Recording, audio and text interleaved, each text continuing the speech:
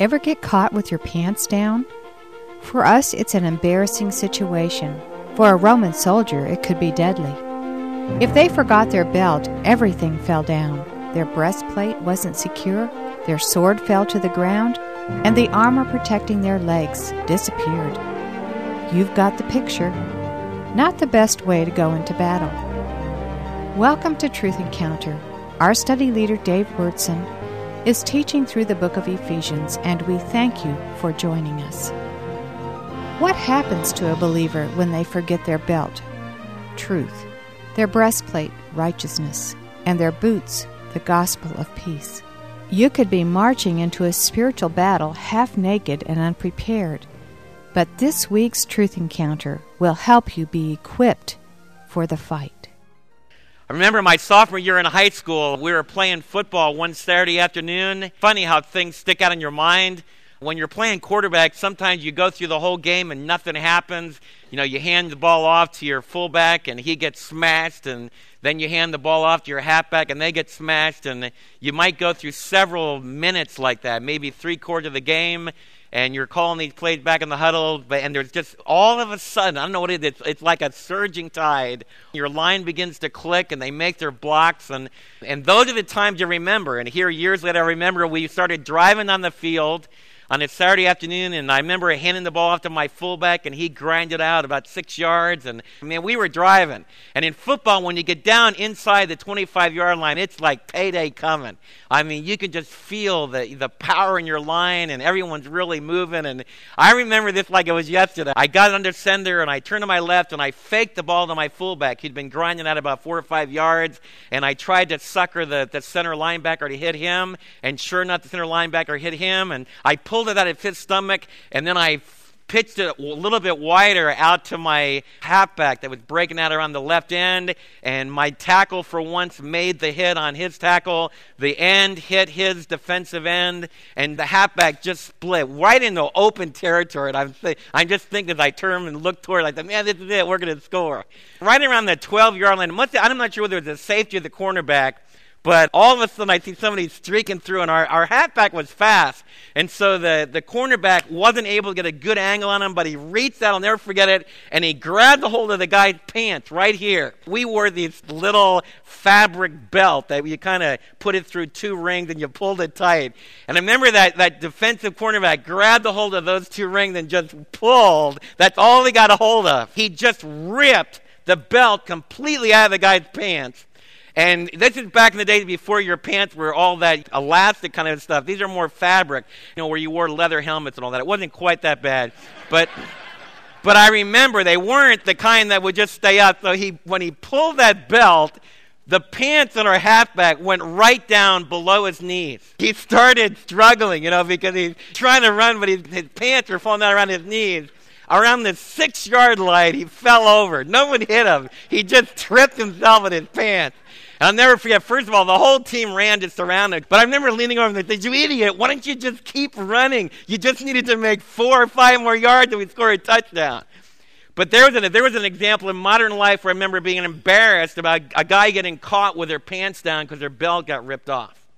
If you were a Roman soldier in the first century, it wasn't just football that would embarrass you. In a battle, as a Roman soldier got ready for battle, it was very important for them to get their belt on right. And we want to talk this morning, we're looking at Ephesians chapter 6. And this morning as we talk about Ephesians chapter 6, the Apostle Paul is going to talk to us about 3 items of a Roman soldier's equipment. The first thing was not just a little fabric belt. In fact, in the first century, this would all be made out of leather. And this would be like an apron that the Roman soldier would put around. This belt would go over, and it really held, this would all be leather straps, and it would give them protection over their thighs, and it was also something that he could gather his longer robe, stick it in here, and this was like the basis of all of his armament. He had 2 other belts that he wore. They wanted to make sure that things stayed up.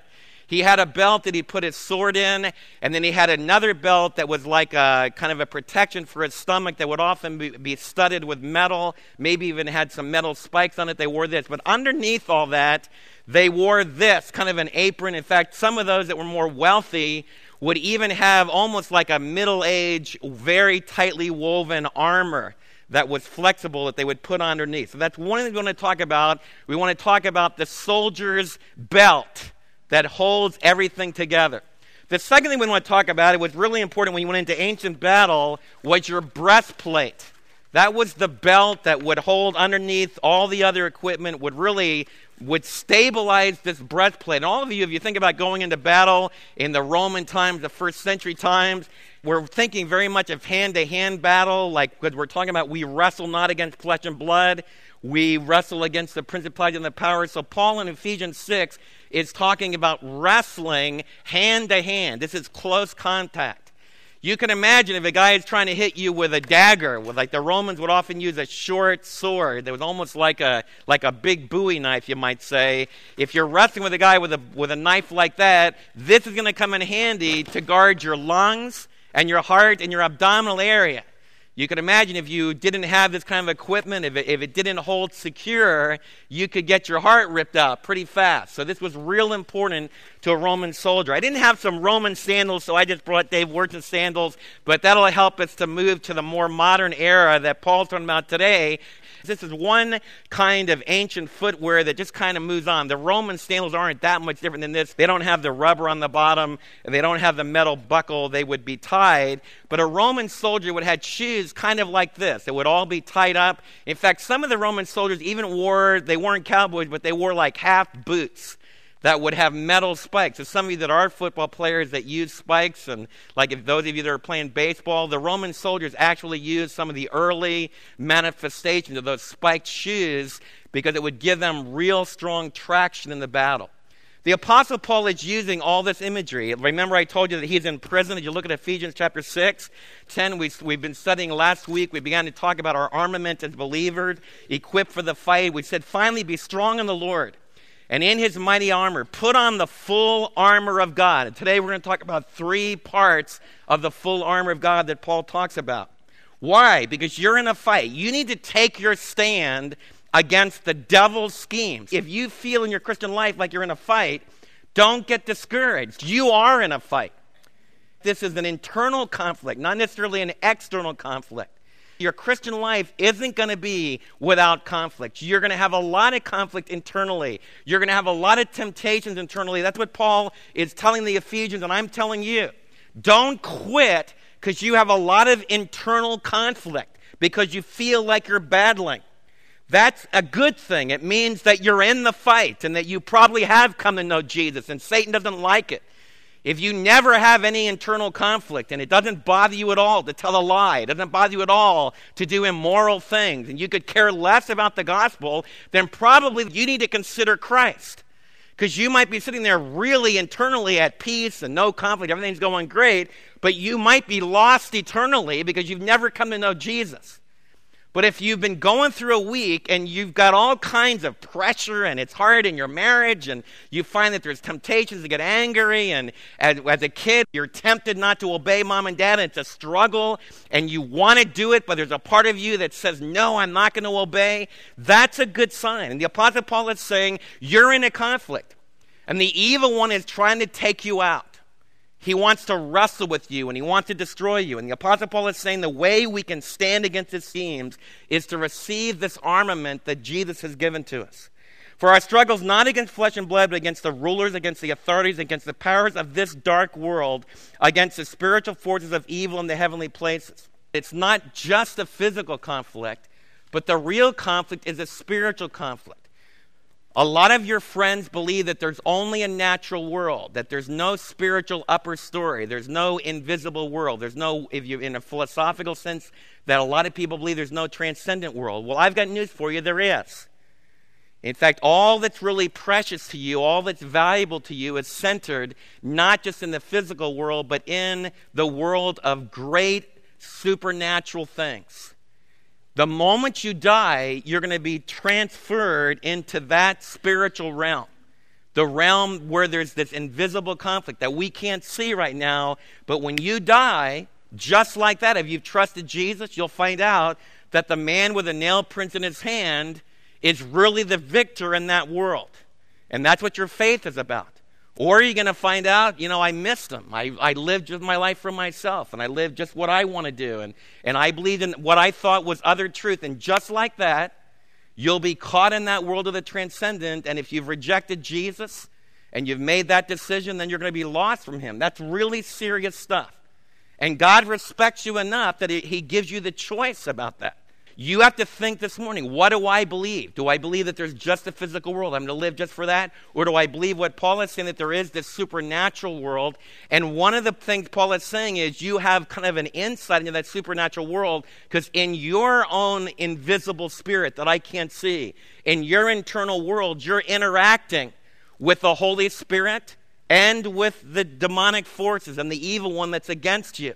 So right in your own personality, if you think back over this week, it hasn't just been about physical things.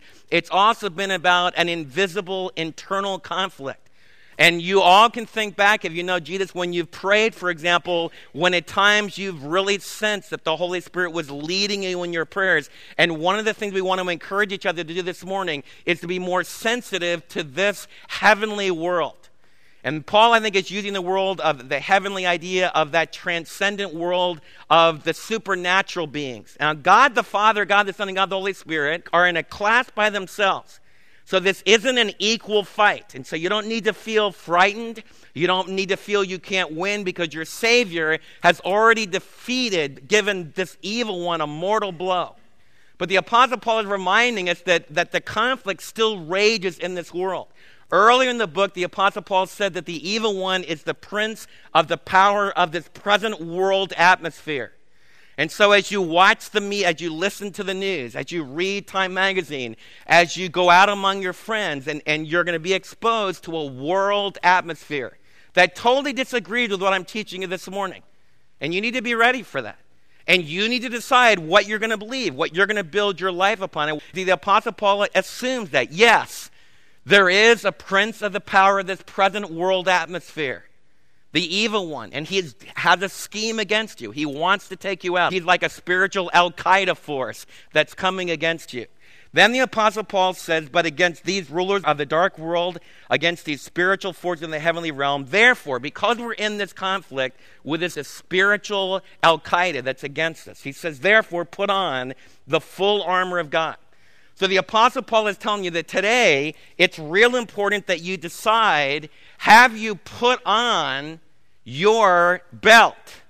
Do you have the first line of your equipment in place? And this idea of putting on goes back to the idea of what he talked about in chapter 4 about putting on the new man. I began you thinking about that. And as I talked about the armor, I want you to see its relationship to what Paul has been teaching you through the whole book, that when you received Jesus, you received a new nature. And a lot of this idea of the armament is very much related to the new person that was created inside of you. And what the Apostle Paul is saying is that you receive that as a gift. So that produces your standing with God. And a lot of what I talked to you this morning is going to relate to understanding that you have a standing with God. You have the gift of this armament. But it's very important that you live day by day, that you willingly choose to let the Holy Spirit express this reality in your relationships. So the Apostle Paul is telling us, put on the full armor of God. Why? So that when the day of evil comes, you may be able to stand your ground. The day, you say, Dave, what is this day of evil? There's two ideas in this. One is that the first century church had this idea that there's an intensification of this spiritual struggle. The book of Revelation that we've studied together talks about the ultimate day of the struggle against the evil one. You have pictures in Revelation of the evil one being cast out of the throne room of heaven and coming to this earth and wreaking havoc and stimulating the Antichrist and the false prophet and this tremendous final struggle between Jesus and those that oppose him. The first century church was filled with that idea. The Old Testament talks about there's going to come a day of reckoning, the day of Yahweh, the day of the Lord, when there's going to become a final conflict, a culminating conflict on the earth.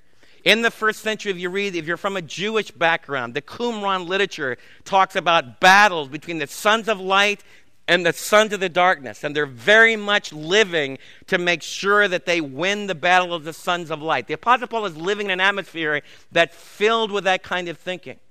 In the book of Ephesians, though, the Apostle Paul doesn't just talk about ultimate days of evil, but he talks about an ongoing struggle. He says we wrestle today, not just some future day, but we wrestle today against the principality and power. We have our own, the evil day. As you think about your Christian life, as you think back over your Christian life, there's times when there's great temptation, times when there's great pressure to turn away from your commitment to Jesus or to fall into really serious sin.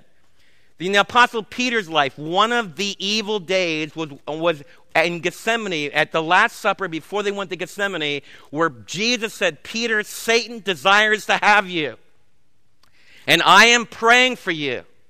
And after the whole event takes place, I'm going to bring you back. Jesus talks about this, the day of evil for Peter. And he blows it. He doesn't pray. He doesn't watch. He doesn't stay girded, ready for battle. He forgets his armament, and he denies the Lord 3 times. And yet we see in that story the incredible faithfulness of Jesus. Jesus remains true to him. He rises from the dead, and Jesus calls Peter back to himself. That's the story you want to have of your life, only you want to stand on Peter's shoulders and not fall asleep when Jesus tells you to pray, and not deny him. Always remembering his grace, that when you fall, if you come back, the Savior died to forgive you. He rose again to restore you. If the Apostle Paul was speaking to Peter, he would have said, Peter, remember, you had the evil day. You had the day. Some of Paul's associates, Paul had associates that ministered with him, that were guys that were teaching like I'm teaching. And the evil day attacked them, and they went away from the truth. The Apostle Paul will talk about his sidekicks, and some of them says, well, this man used to walk with me, but now he's abandoned. He loved this present world, for example, more than he loved the things of God. That would be an evil day where someone fell victim in the battle. We're going to have kids that are raised in our church family. They're committed to Jesus, and they come to know Jesus, and they witness, but then they go away. They get a secular job. They're around all kinds of secular friends. They stop going to church. They stop reading their Bible every day. They forget about their armor, and the evil one robs them of their understanding. In other words, they don't lose their salvation, but they can go through a time in their life where they're way away from the victory of walking with Jesus, and they fall into a lot of sin, a lot of temptation. They fall into a lot of evil things. This is a very real thing.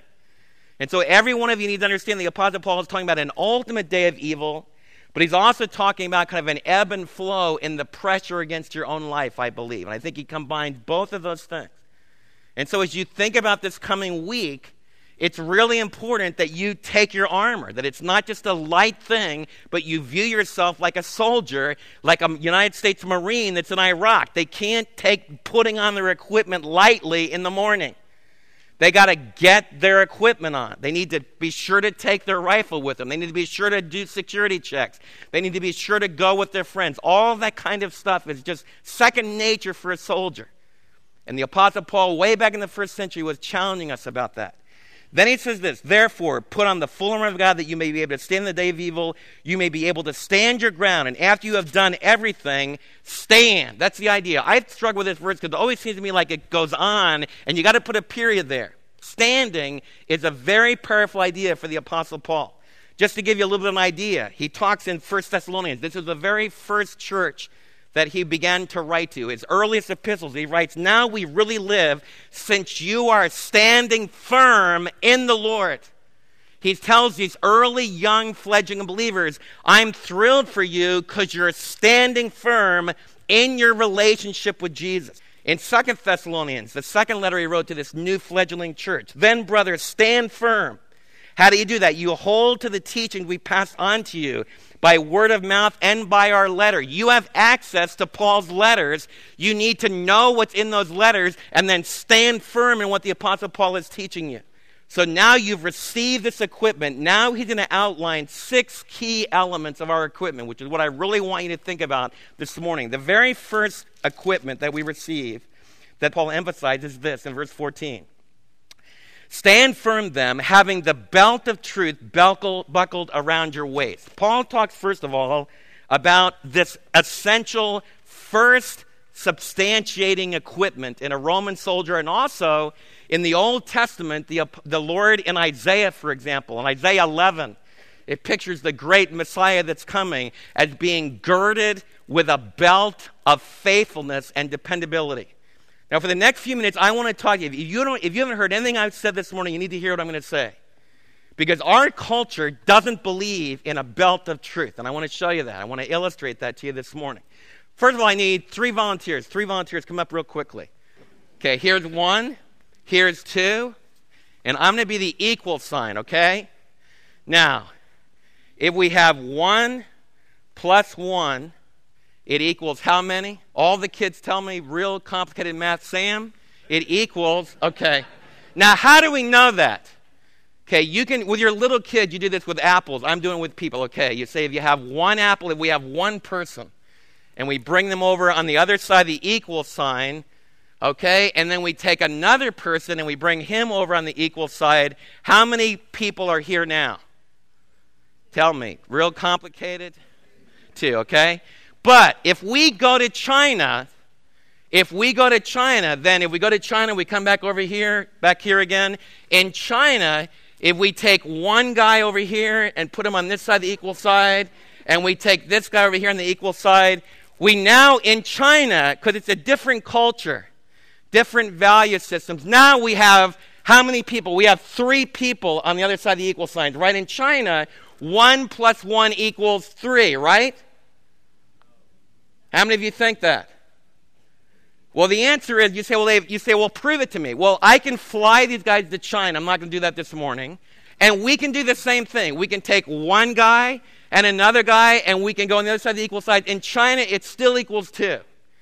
And so one of the ways, in fact, you need to understand, one of our approaches to truth is this is like an experiment. I can actually put the numbers on a piece of paper, 1 plus 1 equals, and then I can actually take apples or people or whatever I want, and anywhere I go in the world, repeatedly, I can do it over and over again. I'm never going to get 3 over here. How many of you believe that's true, right? Sam, is that right? Okay, this is what we call realism. This is what we call realism. And you learn something, you can really wow your teachers. And I want all of you to say, I believe in realism because I believe that there's such a thing called truth, okay? Most of our society buys what I said so far, but they don't buy realism. I want to tell you what you're going to learn in the English department of UT, and I'm going to apply it to religion, okay? Buddy is Jewish, all right? Did you know that? Buddy's Jewish, okay? Now, in Buddy's story, Abraham is the founder of his people. Moses saw Yahweh at Mount Sinai and gave the 10 Commandments, and also made a promise to Abraham that the land of Israel would belong to him and his seed from Isaac if they're obedient and follow God's laws, okay? And that if you obey the law of Moses, and keep all the kosher laws and keep the basic 10 Commandments, the heartbeat of it, you love God with all your heart, you'll go to heaven. Okay, so Buddy's an Orthodox Jew, and your English teacher at UT will tell you, okay, this is what Jewish people believe, okay? Bobby here, he is a Christian, okay? Now, he believes that you get to heaven because Jesus is God's son. And he died on the cross for your sins, and he rose again. And if you personally receive that gift, you're going to go to heaven. That's what we believe here, okay? You got that? Now, Matt over here is Islamic.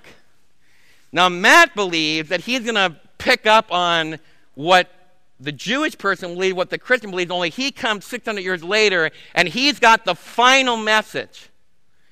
And he believes that Moses was a great prophet. Abraham is the father. Let me take Abraham.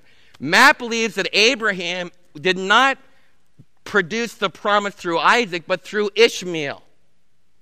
Not Isaac, but through Ishmael, because his holy book, the Quran, puts the stress upon Ishmael. He doesn't believe that the Jewish people belong in the land. He owns the land. Okay? The sons of Ishmael own the land. He also believes that Muhammad is the great prophet. And he's greater than Jesus, greater than Moses, because he's the final revelation that's not come through Allah. Okay? Now, when I tell you those stories, are those stories the same? Okay, are they really different? Okay, now this is where the trick comes in. Most of you today are with the Christian here in the middle, okay? But the University of Texas, you're going to be sitting there with Jewish kids and with Islamic kids, and I want to share with you what the English department is going to tell you. What the vast majority of the teachers are going to tell you. I know this because Janae sits in the class, and I have to share with her, and we interact on email about what's going on, okay? They're going to tell you, this is great because this Jewish person has their story. And it's true for them. Okay? Like, it's fine for Buddy to believe that Abraham's the father of his people, Moses, received the Ten Commandments, and you can have the Jewish rabbis talking about their story, and their story's what counts. You need to understand that none of this might be true in reality. Maybe there never was an Abraham. Maybe there never was a Moses, but that doesn't make any difference because there is this community that story really means a lot to them, okay? Now, it doesn't make any difference that the story here contradicts the story here because if you're a Christian, the rules of the game, and in philosophy we call this, everything is in language. It's just a language game. If you're into linguistics, if you work for Wycliffe, you should understand about the language games that are played. And the idea is that language doesn't really connect with real reality. It just connects with stories of groups of people. And you need to really think about this because your culture, a lot of the young people today automatically believe like I'm sharing now, and they don't believe like the Apostle Paul believed. And you moms and dads, a lot of you don't really believe the way that the Apostle Paul believed. You don't believe in truth anymore. Buddy has his truth. We have Christian truth here. And I can't say, wait a minute. He says here that you're saved by working hard to obey the Ten Commandments. Jesus claims that you get saved by receiving the gift of his character to come and live inside of you and trusting what he did on the cross. Over here, the cross means nothing.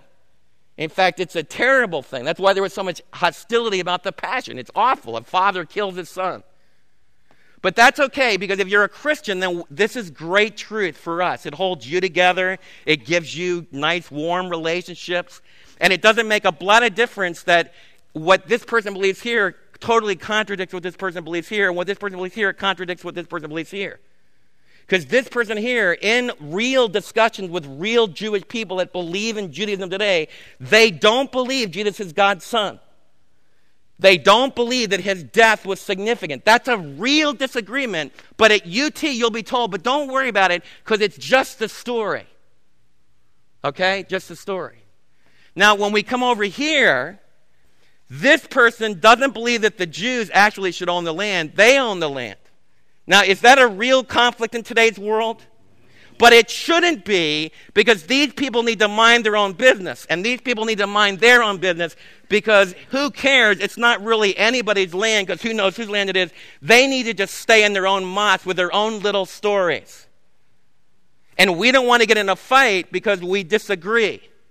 And the way we do that is we just turn all of it into just make-believe stories that you might get support in your life, but it's not anything to get upset about. So this person here doesn't believe that Jesus was the Son of God. This person here believed that Jesus was a great prophet. Is that different from what you believe or the same? You need to decide. There's millions of people that really believe Jesus was just a good prophet, just one of the special mystical people that heard from the great Allah. But this person here straightened out the mess that was made here and the mess that was made here, and we have the final revelation here. Now, much of your culture says that these people keep fighting together, and that's what's messing everything else. So what I do, I need a fourth person here. David, you come up here. The person at UT, your professor, says, go all the way up high. The professor at UT says, I'm smarter than everyone else. And I'm able to tell you what's really true because I'm the one that sits above all this and helps you to understand that this is just a story, this is just a story, this is just a story. But what I want you to know students, I want you to listen to me. This person believes in a story too.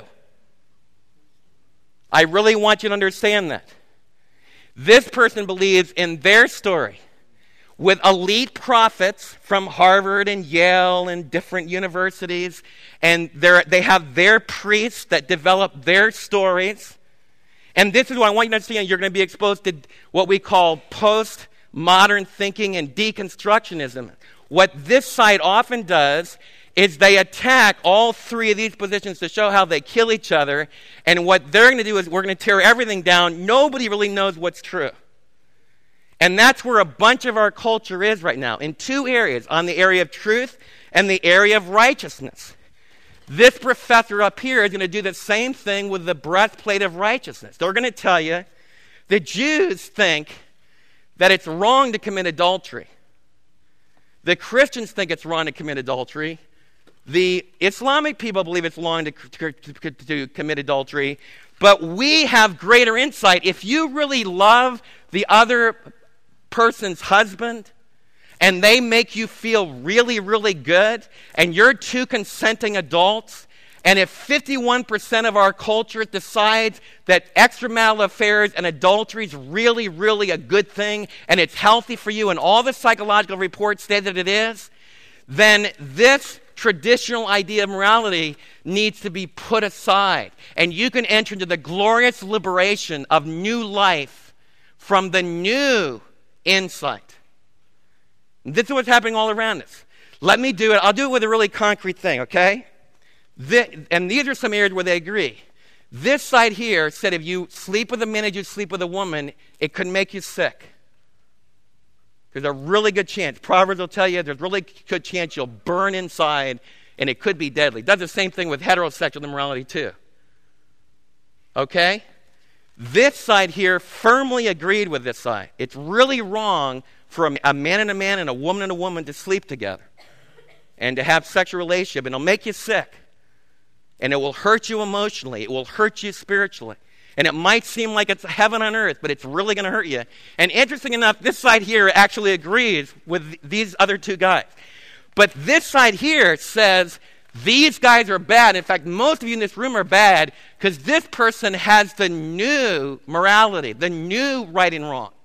And now you're going to be taught, if you've got a guy and a guy that make each other feel like they're alive and make each other feel happy and make each other feel so friendly and they have great warm companionship, especially if they're over 18, then it'll be awesome.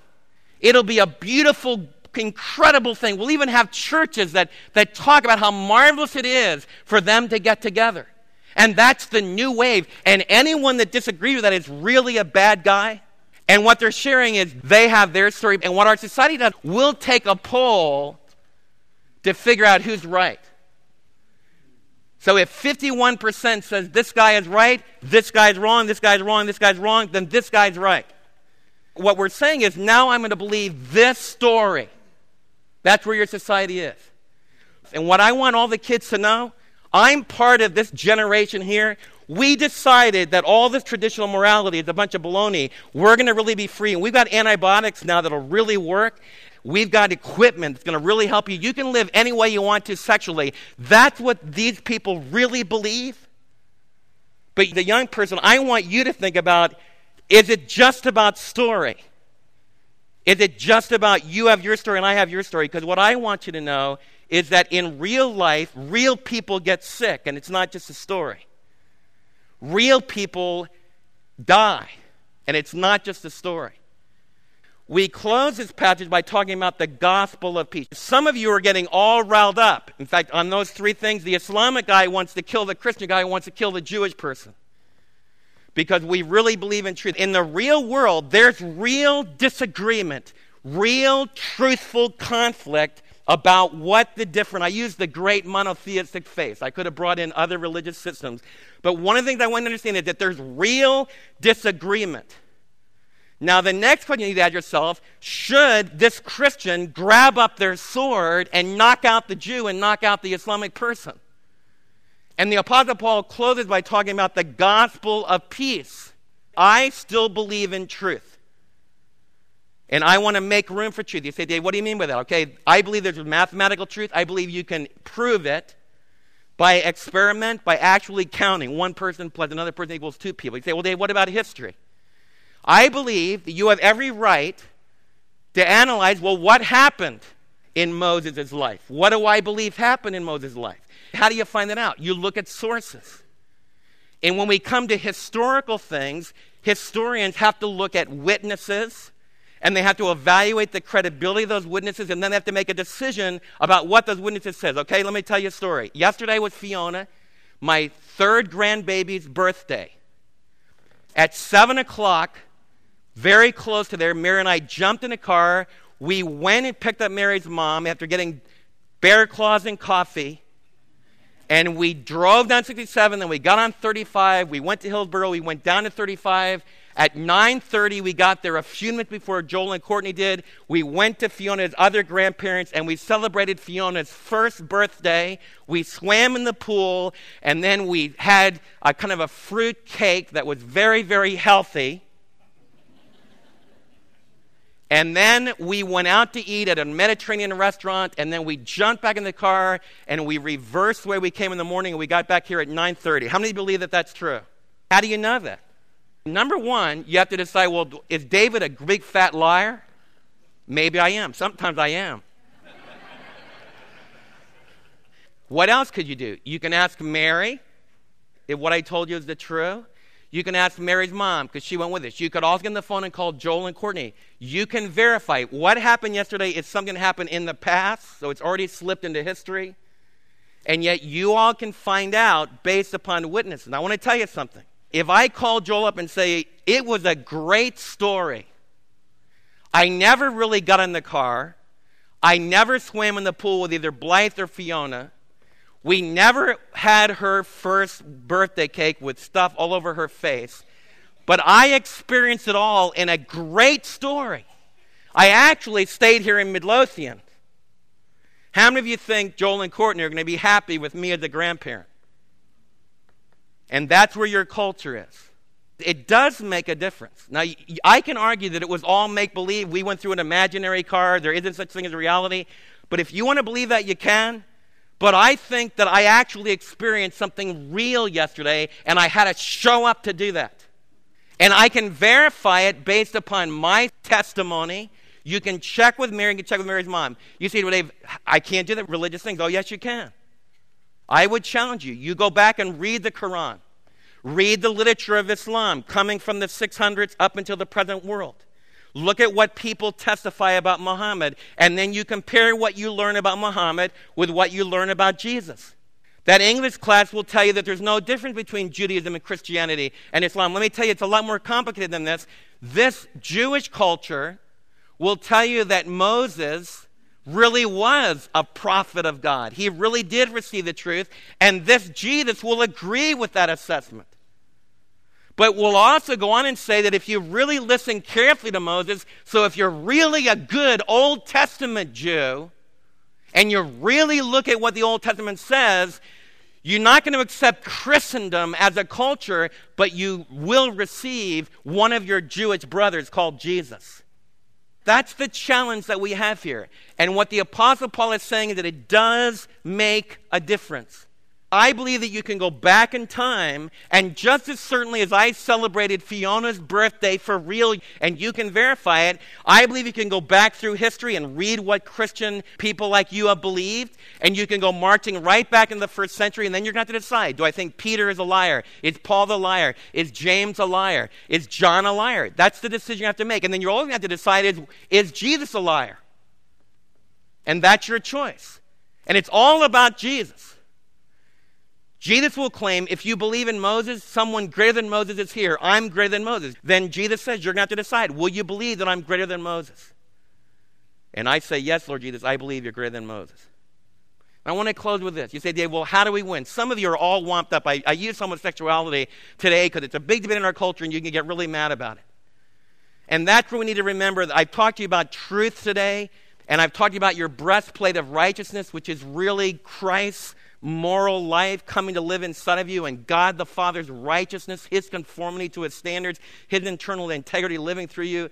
But Paul said you need to have your feet prepared with the gospel of peace. I want to close with that. It's the gospel of peace.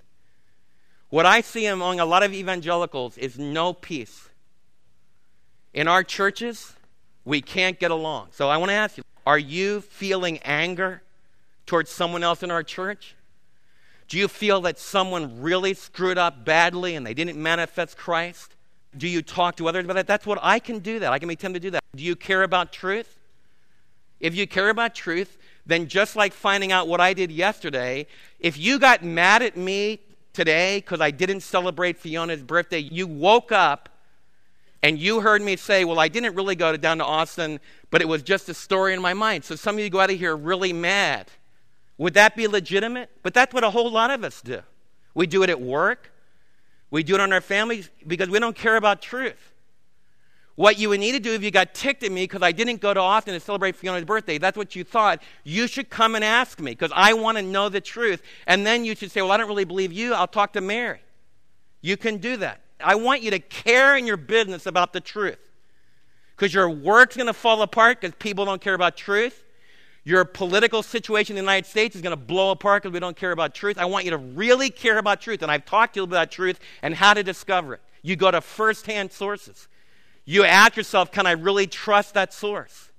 And then you put it all together. Is the story consistent? And on it goes. You do that every single day. I want you in a conversation when you hear someone saying, well, is that really the truth? Do you know that the husband really said that to their kid or their wife? Let's go and talk to him about it. That's a really strong accusation. So let's get in the car, let's go and talk to him because you said so-and-so and so-and-so. Man, it's amazing how quickly things change in relationship. Truth needs to really mean a lot to us, and it doesn't mean anything in our culture today. I want truth to mean something again. I don't believe that righteousness, moral standards, is just what I make up. I believe real people get sick when we don't follow God's sexual laws. Not just God's homosexual laws, but his laws against heterosexual unfaithfulness and all of that. But I also believe we close today, there's good news. Ask the average unbeliever, when you think of Jesus and his followers, what do you think about? Do you think of peace? They get along? They're reconciled?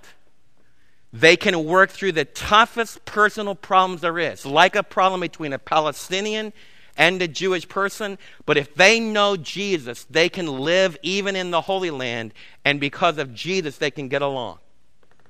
Is that what Christianity is known for? And that's what I want it to become known for. We have good news that brings peace. If you doubt what I'm saying about the gospel of peace, what's keeping me going is, marriages blow apart. There's conflict in our church, but I can also see a movement of God's Spirit that's bringing reconciliation and that's bringing peace. The idea here is not so much on invading Albania, as important that is. There are verses that say, go into all the world and make disciples. All those verses are really strong. But Paul's passage is more about being prepared to face spiritual conflict with the evil one because you've found peace. One of the most powerful ways that you can witness to your friends is for you to have peace. For you to be at peace with God, reconciled to him because of his gift of grace. For you to be at peace as husbands and wives. For you to be working through the conflict you have with your kids. And I want us to pray that we're going to have our feet solid, strongly planted, because we've found that the gospel produces peace.